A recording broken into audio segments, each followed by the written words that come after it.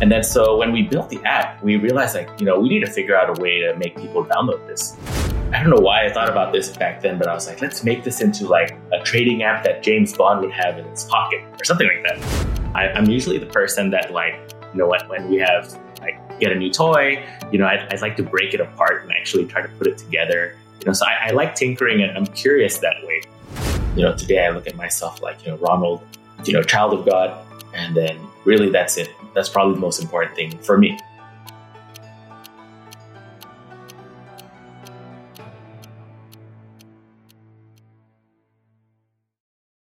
Hi, I'm Amanda Kua, and this is One More Scoop. Here, we're sitting down with Southeast Asia's top founders, executives, and investors to have honest conversations about their personal journeys and find out what really happens behind the scenes.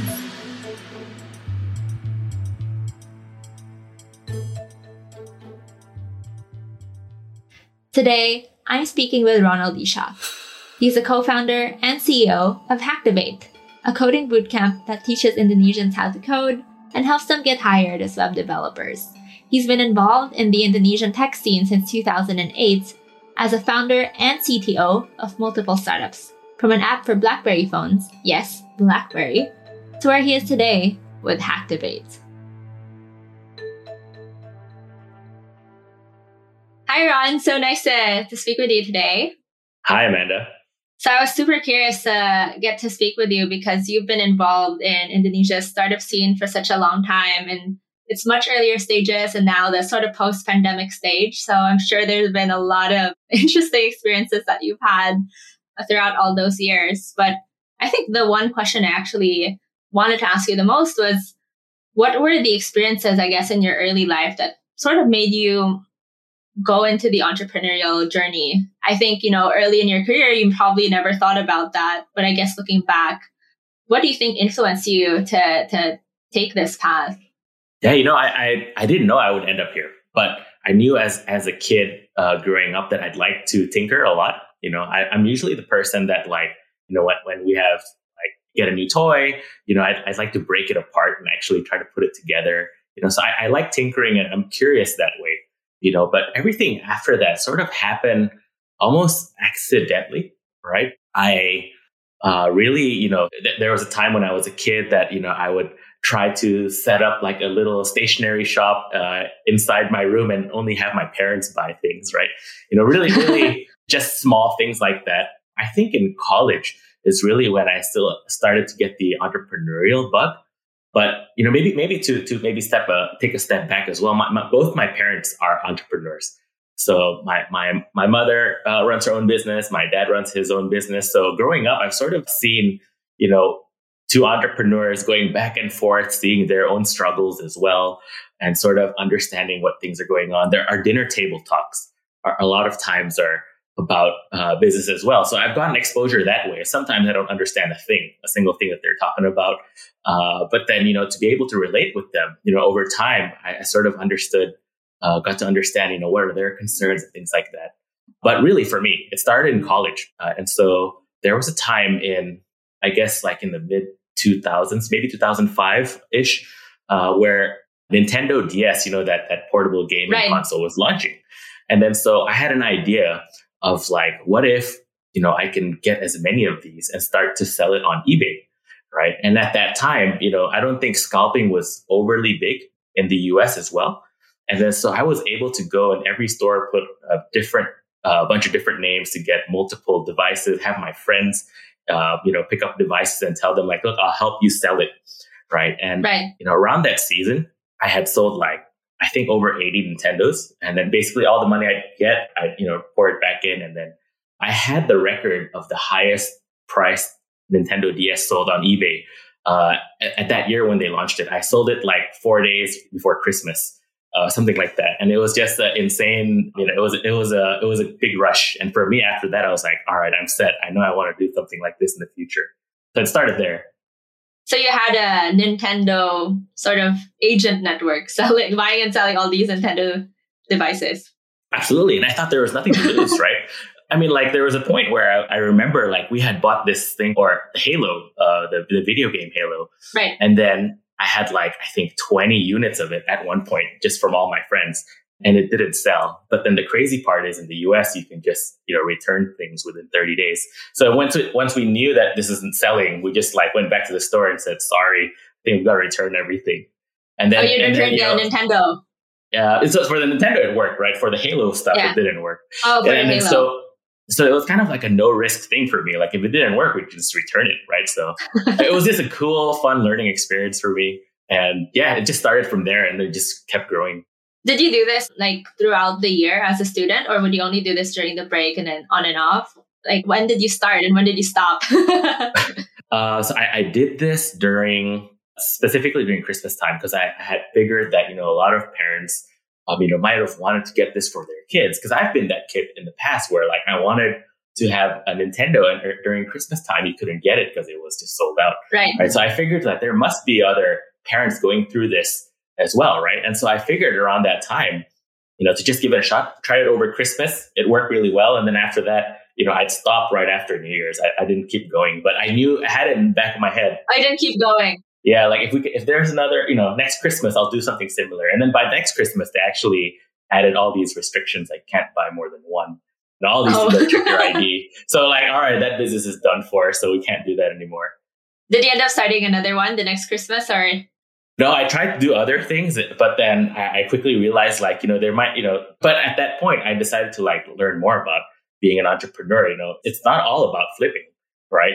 There's so many other parts of it. So, it just started this whole journey of trying to figure out what it looks like to even build a team and all that, and I started actually my first ever startup also in college, which sort of is kind of like my first big failure as well. So I started a college blogging network. So it was basically a lot of students blogging, writing a blog post, and then we'd just post it. And then, it would be shared around a lot of the college students. And it was doing quite well, actually. But once like exams started, none of the articles came out because nobody was writing. The traffic dropped and we're like, okay, this is probably not going to work. It's not sustainable. And then so, even back then we decided to like, all right, let's pivot and do something else. But that was my first ever thing. Right. So user-generated content this time. Yeah, user-generated content, college students. So you're doing this in the US, and then maybe it'd start from your campus, and then it would naturally recruit more people to write. Your friends would invite each other, things like that. And people were trying to build a portfolio for themselves, right? So we try to make it so like as if you're writing for an important newspaper or something. But essentially what it was is just to just to get a lot of content. And I was trying to figure out how to work those Google ads to make, or AdSense, I think, right? To make sure that we kept getting paid for every view. But then, we didn't know how to really do it. So for me, it was just a learning experience at the end of the day. Was this your last college startup, or did you start another one? No. So, after that, not long after that, I had decided to drop out of grad school at that time. And then just figured I wanted to, after that, I wanted to go back to Indonesia and get some experience working, just to see what the other side is, right? Just to learn from other, business leaders, or just being mentored by somebody. It's just like a young kid trying to figure out things. And then I ended up moving back to Indonesia and then, building an app. And then that's where my, app development journey sort of started. So you dropped out of grad school. Like, what made you actually want to drop out? I'm sure you didn't just wake up one day and say like, okay, I'm going to drop out of grad school today. Was there any like tipping point? I think like, at that time I was just going through like a bit of a depressive state, I would say. Like, this is going to sound corny now, but I had like broken up with my first ever girlfriend. And I was so heartbroken that I decided like, if I stay here, it's going to be so toxic. I need a new fresh start. So, by like the end of December, I decided to like, that's it. It's going to be a new year. I don't know. I got so choosy and corny. New year, new me. Yeah, new year, new me. And then I was like, look, I can put my studies on hold. They gave me like 7 years to finish it. So I can technically drop out for like a semester or two and then come back and continue it if I wanted to. But then by the time I moved to Indonesia, I was having so much fun, like working and meeting people. It was just an exciting time. And then I ended up dating a girl that ended up becoming my wife.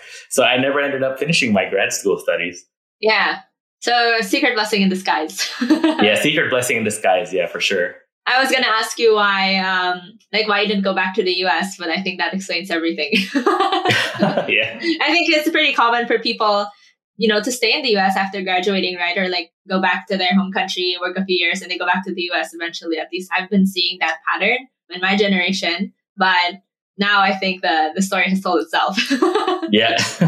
So I think I read a bit about you, and then I saw that you did build another app when you came back to Indonesia. I think you mentioned that, and you said it was a BlackBerry app. Yeah. And so, how did it work? Honestly, at that time, I was working for a stockbroker, and then they wanted to build an online trading app on the BlackBerry. And then we sort of put that into motion. We built the app, but then we realized nobody wanted to download this because at that time, in Indonesia, a lot of times when people were trying to trade stuff, they would call their broker.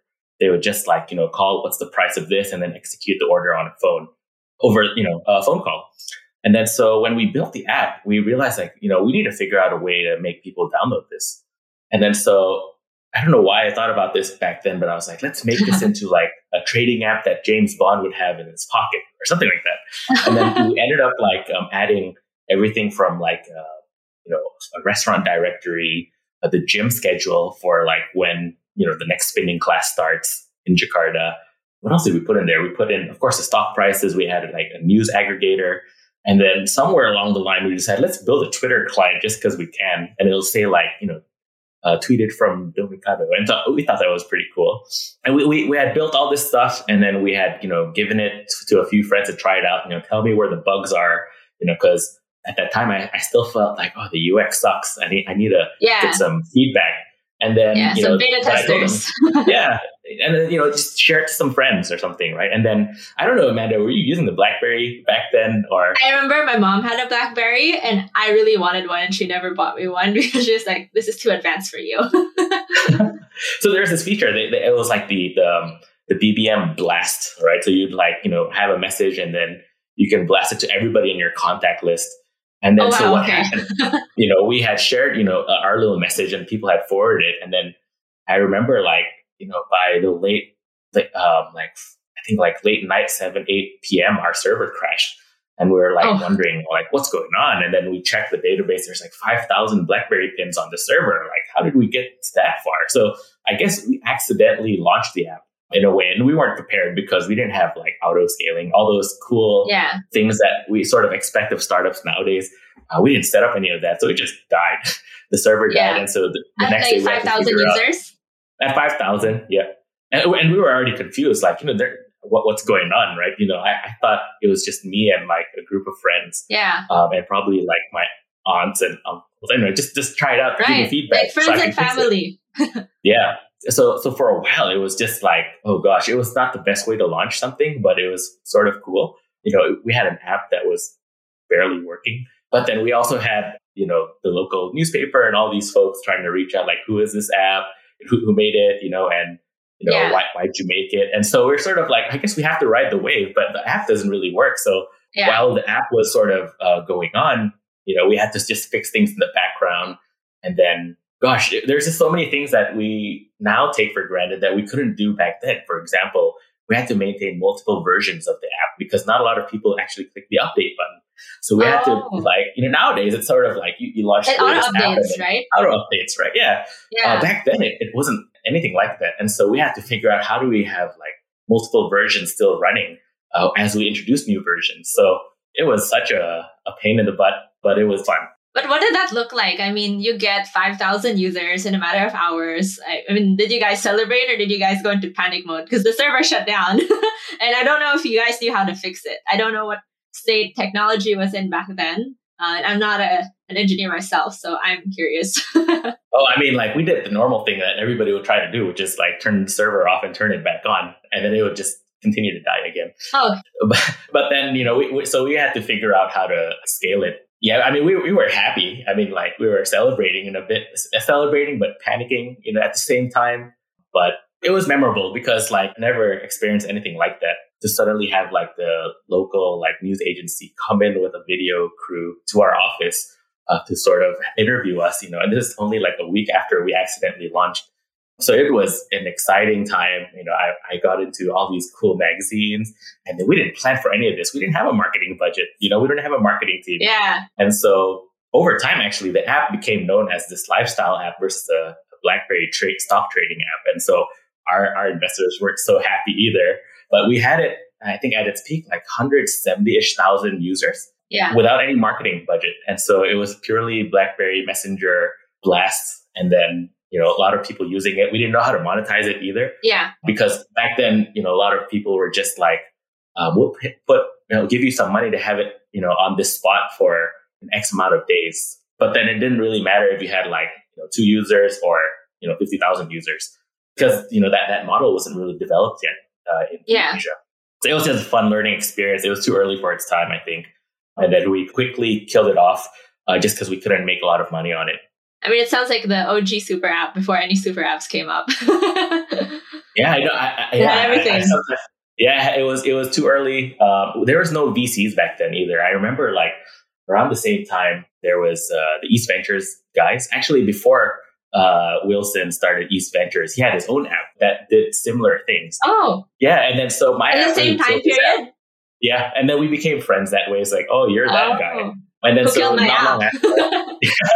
So he started East Ventures, which is now, even better, even cooler, right? So I think it was just an interesting time. I think I joke with Wilson once in a while, if my app didn't kill your app, maybe there's no East Ventures, ha ha ha. Yeah. But then, we have those types of jokes in there, but when we meet each other. But you mentioned you had investors, but you said there were no VCs back then. So who invested in your very early super app? Yeah. It was basically like I wouldn't say investors. I would say like they were the company that was doing the stock trading app. They were a stock broker, and they basically invested money into developing an app. Yeah. And then sort of gave me freedom. Got it. And they were like the sole investor. Yeah. They were the sole investor. Yeah. I understand now why they wouldn't be so happy. Yeah. But it was fun. Definitely an experience. And what was it called? It was called Domikado. And does that mean anything in Indonesian? Does it mean like trade stocks easy? I don't know. No. It was sort of like this, like a childhood game and I thought the name was quite catchy. And then we found that we can register the .com. So we just, named the app after that, not thinking that it would get that far anyway. Yeah. So I thought it was something playful and fun. That's like just have a name. Yeah, have a name. And people can easily, remember it because it's a childhood like lingo thing. Yeah. And like, how did you decide to wind it down? Like, were there lots of discussions, or was it something very difficult to think about? Because you guys got a bit popular, right, for such an early win, and then I think it's hard to let anything go. Yeah. No. Like, how do you know when to give up and then when to find another way to monetize? So it's really interesting because like I look back at that time, and what I really tell myself is, what did I learn from that? It was basically, it's important to have the right advisors or the right people talk to you about the business that you want to build. And so at that time, the people that I had surrounding me, there was not a lot of tech, people that had that perspective of, grow it first, monetize it later. Back then, a lot of the business leaders were sort of very conventional business leaders. How much money can you make? How much money does it cost to run? It's very conventional thinking, right? It's not thinking that moonshot, leapfrog type of thing where you just kind of like grow the user base and then make it valuable, and monetize it down the road. So I remember thinking about that, like, gosh, it was a good time for me to learn about discernment, trying to figure out like, who do you really listen to? Like who, and if you just take everybody's advice at face value, it's sort of like, it might not even get it any further, right? There was a time when they were saying, kill all the other features that doesn't have to do with the stock trading app. And then that would have been really the wrong advice, right? Because it would kill what users sort of came for. And just having users on the app checking it all the time is already very valuable in itself. But not a lot of people had that perspective, especially back then. We decided to wind it down at the end of the day, just because the investors or the people that funded it were saying like, look, it's costing us too much money. And by the way, too much money back then was only a few $1,000s a month. Yeah. Yeah. And then, for us, we weren't making any money or anything significant money. And they're saying like, it might not be the right target customers and all these different things. So let's just quickly get rid of it. And it was such a, I was pretty sad about it. But I figured like, yeah, I guess that's, if these business people know what they're doing, they've already built an empire. Maybe I should listen to them. What do I know? College kid. So yeah, killed it. How old were you at the time? Like maybe 22? Yeah, 22. Exactly. So what was it like to actually build a startup in Indonesia back then? I think you touched a bit on that. Like there were not a lot of people that you could really look up to, even though it's a very different sort of business, right? It's a very tech business, totally different platforms, totally different way of building. So what were the biggest like challenges like building a startup back then in Indonesia? Plus you were so young. I mean, I guess you weren't really like a savvy business person, right? At the time, you're still learning as you were going. Yeah, again, it was like really, there's not a lot of resources really, right? So I think like you would have this idea of like, oh, it might work in the US. It's not going to work in this part of the world. And then so, we just don't have the resources like we have today. It's like everybody, and like you just go to YouTube and find all these cool stories. There's all these like YC videos you can watch. It's just so different back then. And it was because of the limitations of, having the right people that had, to know what to do or give you the right advice. Yeah, it crumbled pretty quickly. And that's why it's so important to get really good advisors surrounding you when you're building like startups. Yeah. Right? You've got to have the right people with the right mindset to sort of, help you grow and look at things in different perspectives. Who are the most like helpful people in your journey? Was it sort of different people throughout every stage or throughout every type of business that you had? Or were there people who were actually constant like throughout the years, throughout the ventures and throughout the different stages? So I have to say like, there is this, not long after Domikado had to shut down that app, there was this guy that flew into Indonesia that wanted to start a VC firm. And it was, these group of guys from the US, Sovereign's Capital. And it was the guy, Henry Kastner, that actually, where I did the podcast prior with the faith-driven entrepreneur.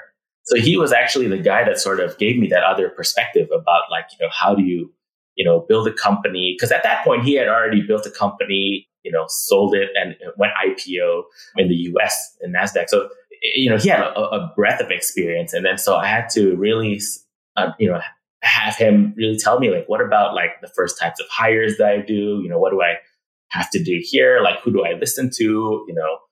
And a lot of times it's a lot, getting advice from him along the way, even though it was sort of not too easy to reach out to him. It would be emails or just like, when he's in town and, probably once every other year. So it wasn't as easy, but then I think like it sort of set me on the right path, right? To think about like not just building an app for profit, but also like, purposefully building things, looking at things differently, really. What are some of the early mistakes that you made? Because I think for me, like as I build like my own startup, I think that I had similar challenges. Like how do you pick the right person as your first hire? How do you even think about XYZ things?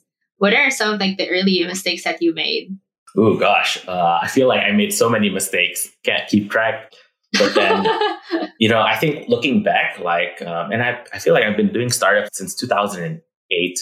And looking back, I think like, it's really, number one is really not taking people for granted.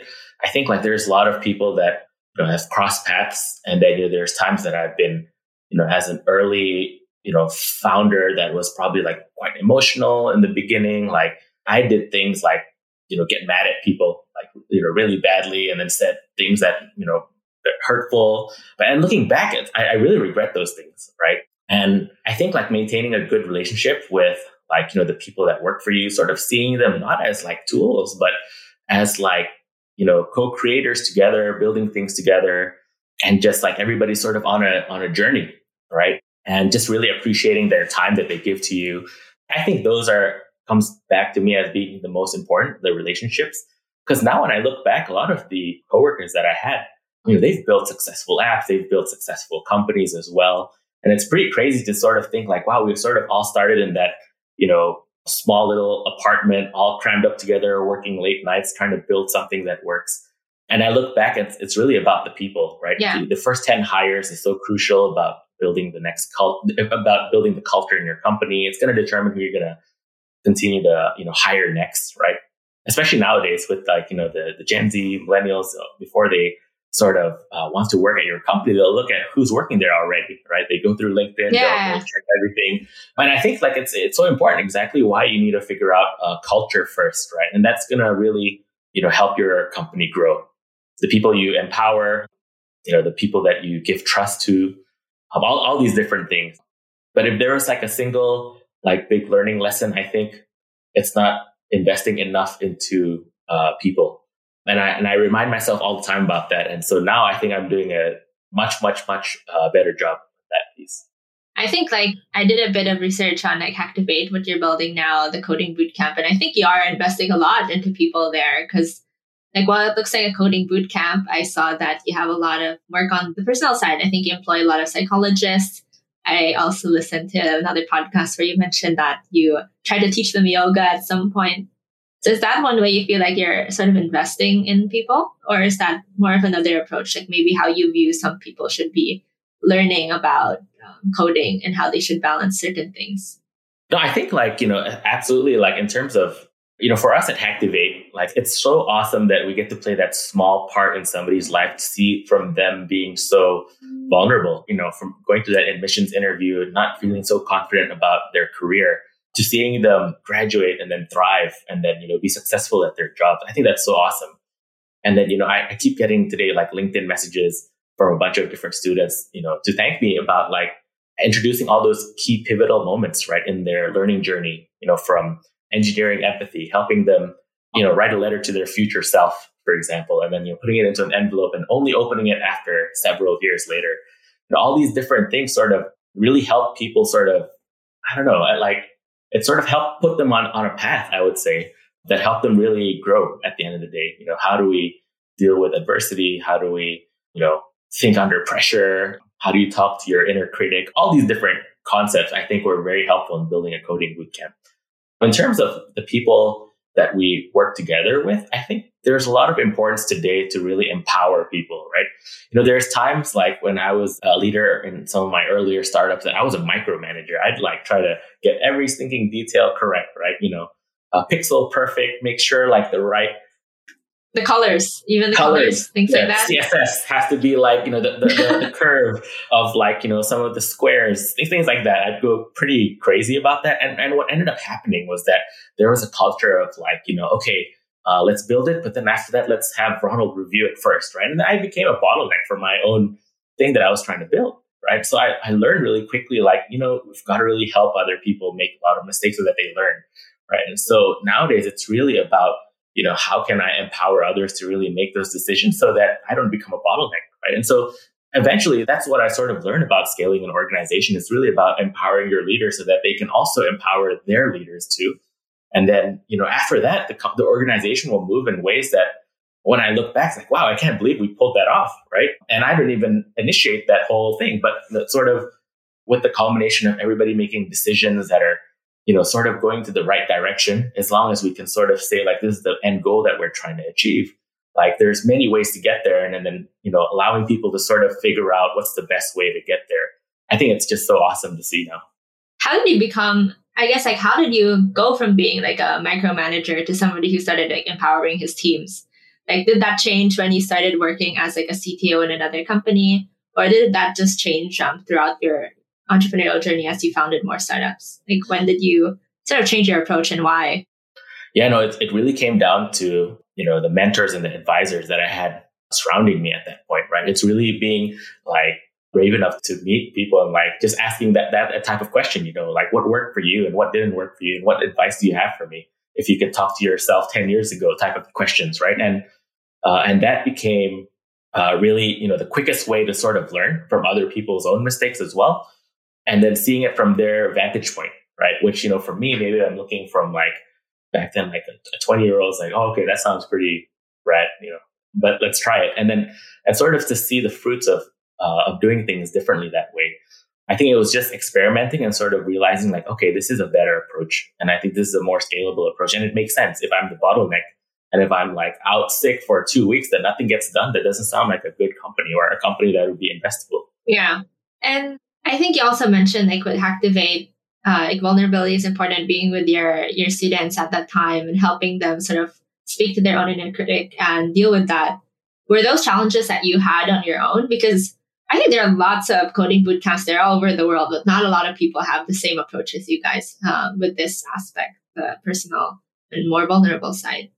So I've always had this like inkling and even like talking. So maybe even a step back, right? So Hacktivate itself was actually inspired by another business called Dev Bootcamp. And they were the first coding boot camps to ever start. They invented this whole thing, right?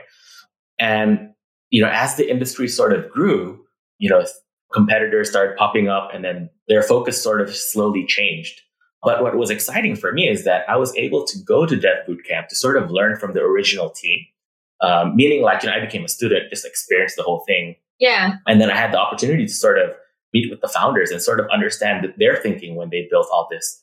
And it all started with Dev Bootcamp, the original founders of the coding bootcamp space, and sort of seeing how they did it and then their intentions and their sort of seeing their ideas and what they wanted to build, right? And so a lot of that came from there. They had a big thing about like engineering empathy. How do we create people that are smart, but also relatable, right? Not just like, coders that are, so hard to difficult to talk with and things like that. And so they had this whole thing about, you have to have approach learning with a lot of empathy, because what makes great students great are really great teachers that can empathize with the students as they go through the difficult parts of their learning journey. And that just clicked for me. It was sort of like the idea that, we're not going to have these just video-based learning courses where people just watch videos and expect them to become job-ready workers in the future. Like it requires a lot of empathy. It requires a lot of peer-to-peer learning as well, meaning like from your peers, as you're going through something really difficult and trying to solve things together in a group project. And that's when the real learning really happens. And so I took a lot of the values that they had built out from there. Over time, Dev Bootcamp was acquired by Kaplan. Mm-hmm. And I think a lot of the things that made them really great slowly disappeared, right? Yeah. Like the coaching or the counselors they would have on the team, they would be replaced by apps, right? And so, slowly it just started not to work. And eventually they ended up closing down the business. But then, to sort of see it from an outsider's perspective and knowing like, okay, this is something awesome and this needs to be something that can happen out here in Indonesia, is sort of the breeding ground of why all of this started, really. Yeah. I think, a lot of people say entrepreneurship is such a lonely journey, and it's, I think, all the more hard in an environment where the market's very early. So Indonesia is very early at the time, and you're also very young. So what were the unseen challenges for you on the personal side? Yeah, no, I think like there was times where I'd really beat myself up when I didn't get what I wanted, in terms of like, why aren't things working? Why are things always crashing? Like, did I hire the wrong team? All these things that end up becoming like a downward spiral of just things going wrong. I think what really helped me, a big part of it is my faith. I think an entrepreneur's journey really helped me be closer to my faith, right? And sort of how I can now surrender things when things are just so difficult. But another thing that really helped me was actually journaling. And I think that's probably one of the best overseen things as well. Journaling sort of helped me pour out everything in my head and slow down. And I make sure it's a paper journal. So it forces me to slow down and write things out. As frustrated as I would be, sometimes it would be like 2 a.m. journals, 3 a.m. journals where I couldn't sleep because I'm like stressed about something or beating up myself about something else. And sort of like being able to pour that out and sort of like thinking about, what, we'll revisit this in the future, or like, let me just pour it out so I can, and basically after I finished writing it, I can sleep basically. Yeah. It helped me sort of like take it out of my head and put it on a piece of paper and go to sleep. Sometimes I don't read the journal again, but then even just that piece alone really helped me. And then, in my own like journey of, getting to where my faith comes into play, it's really awesome to sort of go back to journals, like maybe a few years back and sort of see like, oh, when this sort of happened, I really believe that it was meant for something else. Mm-hmm. And so it was a good thing that it went that way. But at that time, I couldn't see it, yeah, that way, because I wanted something so badly that I couldn't see any other possible, good outcome if it wasn't that path. But it turns out that, some certain things are blessings in disguise and we just don't see it. And only after we're, past several years down the road, we look back and like, wow, it was actually, a blessing. Yeah. So I sort of see it that way.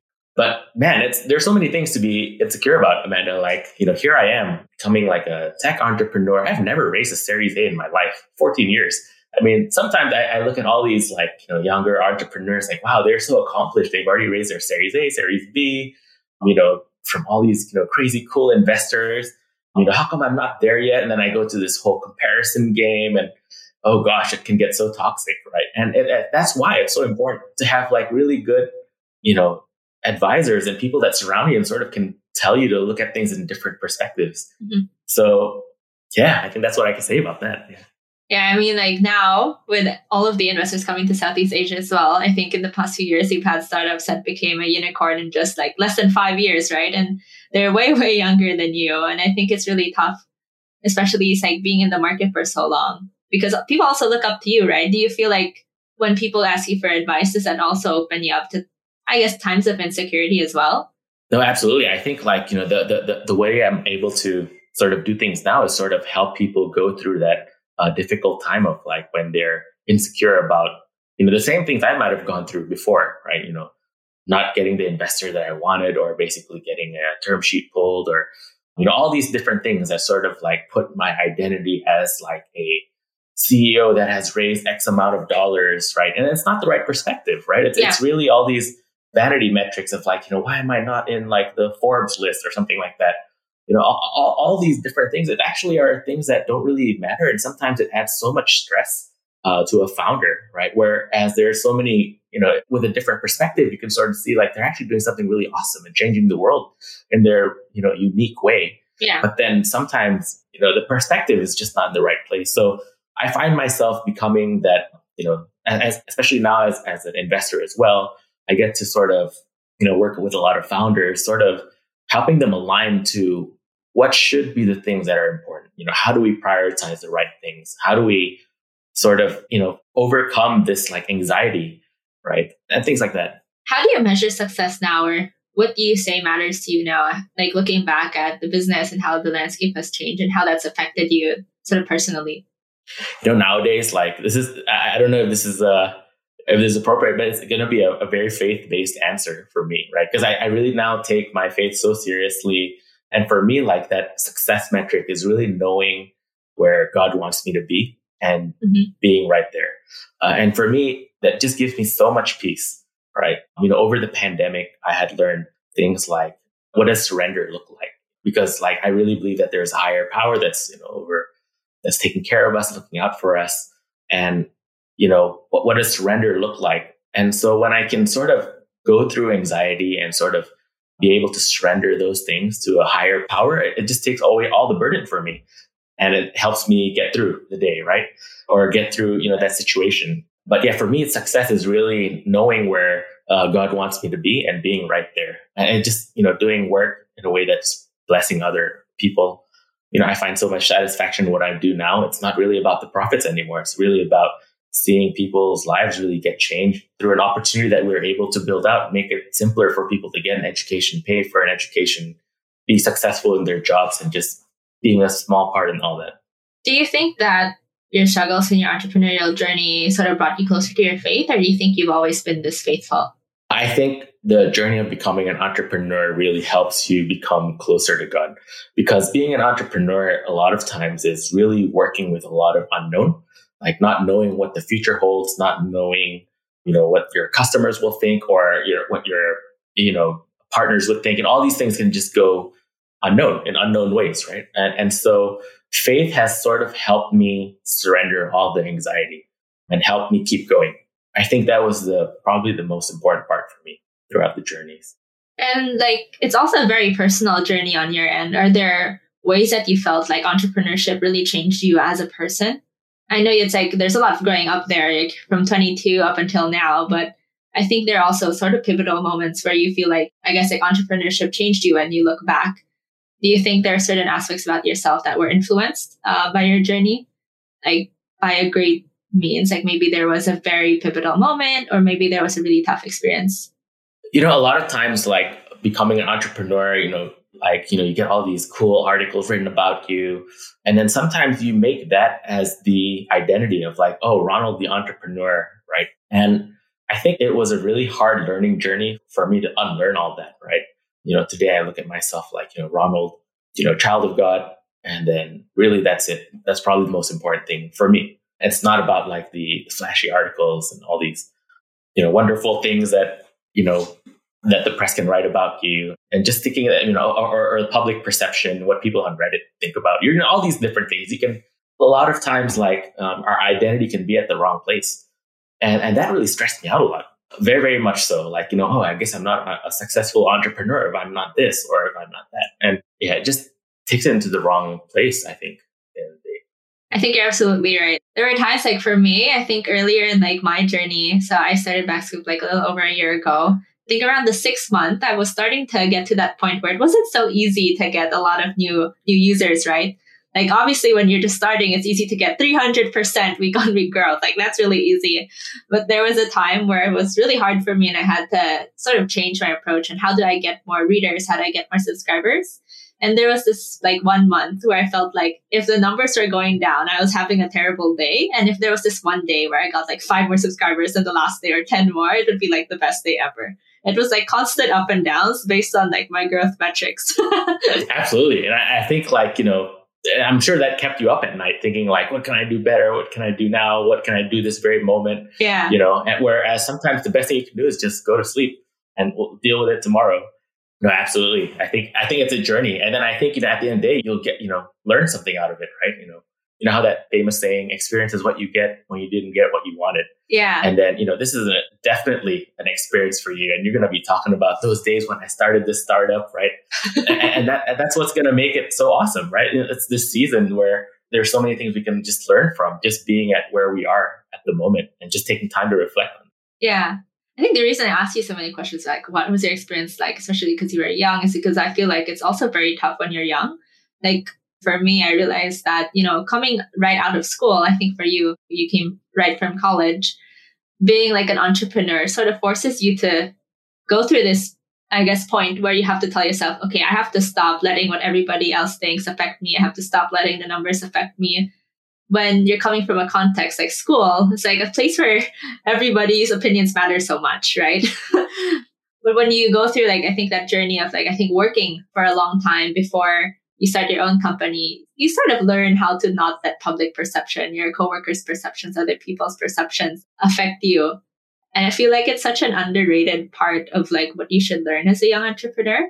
Because I think now there's such a big hype around, okay, you should start a startup, you should start a business. But I think it's true. It is infinitely harder when you're young as well. And would you agree? Yeah, absolutely. No, I think like a lot of times what the world sort of puts out there, becoming a startup, it looks so awesome, right? But nobody really talks about the anxiety that goes through becoming a startup, the sleep that you lose about being an entrepreneur. The people that leave your business or just being in positions where you might not be able to have enough money to pay your employees, right? Those are the parts that are not as highlighted as like the glamorous things on getting covered by TechCrunch or, invested by all these great VCs and all these different things. I think it's so important that, when somebody decides to, jump in this journey, that they also know that there's a lot of other important things that's worth considering. Since you like run a coding bootcamp, are there any like people who graduate from the course who speak to you and say like, hey, maybe I want to start my own startup? Have you ever had that kind of experience? And like, what kind of conversation did you have? Oh, all the time, actually. Oh, really? And then people sort of, in a way, like give their like, have a look at this business plan and sort of like think as if I have a crystal ball that tells the future. Well, right? I'm going to be successful or I'm not going to be successful based on what my boss says or what Ron says. Yeah. And then again, like, always the question I ask is like, how comfortable are you with the unknown? Or like, because a lot of people need processes. A lot of people feel good when there's like, oh, I can step by step do it this way, right? But then a lot of times with entrepreneurship, it's sort of like, you have to figure it out. You run experiments, you sort of read the numbers, you see if it's working or not, you double down or you pivot. And a lot of times, that brings so much anxiety to people. And then when they're unable to deal with that anxiety, it's sort of like, makes them unable to move. And then suddenly, whizzle out from the whole thing, right? Or it's just really hard. But a lot of times, students do come, right? And especially like, or early graduate, they have this like, wonderful idea, that they want to do all these things. And I just tell them like, go ahead and do it. You'll learn something from it.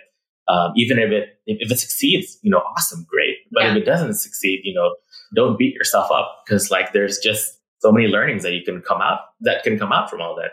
It's probably the most underrated, thing that people need to know. Because I think like an idea, I think there are lots of great ideas, right? But it's also really a lot of asking yourself, are you ready, I guess, personally for the entrepreneurial journey? Like, are you ready to face the fact that maybe one day you'll wake up and you realize like, hey, it's not working. And then maybe you have your own expenses, you have like a family to feed, or you have all of these other things that are factored into that. Yeah, absolutely. Has it sort of been hard for you also to sort of run a business, especially as Indonesia's startup landscape changed and also as your personal life changed? I mean, I think you're a father as well. And like you have to juggle so many things. A rapid change in your business with the startup landscape plus COVID and plus, you have your own, personal life. How has it been like, juggling all of that? I would definitely say like the amount of risk taking that happens sort of changes over time, right? Like, as an early 20-year-old, I didn't really have so many responsibilities of, thinking about kids or like, thinking like, okay, I'm going to move to this country for this many months and try to work there. Or, the responsibilities are not as overly big or like, not going to lock you down. But nowadays, like for me, I have 2 kids now, I do, think about like, okay, I want to end my meetings earlier so I can spend time with my kids. I make sure like I block out my calendar that way. I don't suddenly, try to go to every networking event that happens on a weekday and go drinking every day. Like those are things that I end up just having to say no to so I can say yes to other things that I find more important. Yeah, I think things like that. And I guess like before we close, there's this one question that I want to ask. And this is something I'll be asking everybody for every One More Scoop podcast, which is outside of work, what's one thing you want to accomplish with your personal life? And this doesn't have to be something that happens next week or by the end of the year, but what's one thing you do want to accomplish with your personal life? Gosh, that's a big one. Hold on, let me think. I just, looking back, like, I just think that there's things that I used to think to be so important that are not so important anymore. Like, I used to think about, I want to become like a gazillionaire or like raise tons of money. But then now I just realized that I just want to be in a happy place where I can, make sure that my kids grow up in a happy environment, and just honestly, I just want to be in a place where I can have, a lot of peace, really. I think, I know it's probably not the answer that most people are thinking about, but, I think having just so much peace is just such an underrated thing. Like I want to be able to sleep well at night. I want to be able to know that I'm doing the right things that's making a difference. And for me, it really comes down to that, just really enjoying where I am at this moment in the season and just taking it a day at a time. I don't have, one super big thing I want to accomplish anymore. I feel like, I'm just really enjoying going through, every season a day at a time. So I think like going back to like your previous points, like you don't want to go to sleep and then like realize you can't fall asleep and you have to journal because you're thinking of so many things. And like, you don't want to worry about like, am I running out of runway? Are the people I work with happy with me? Or am I doing the right thing? Or the students not happy with the course? Is that what you mean? Like not having those kinds of thoughts anymore?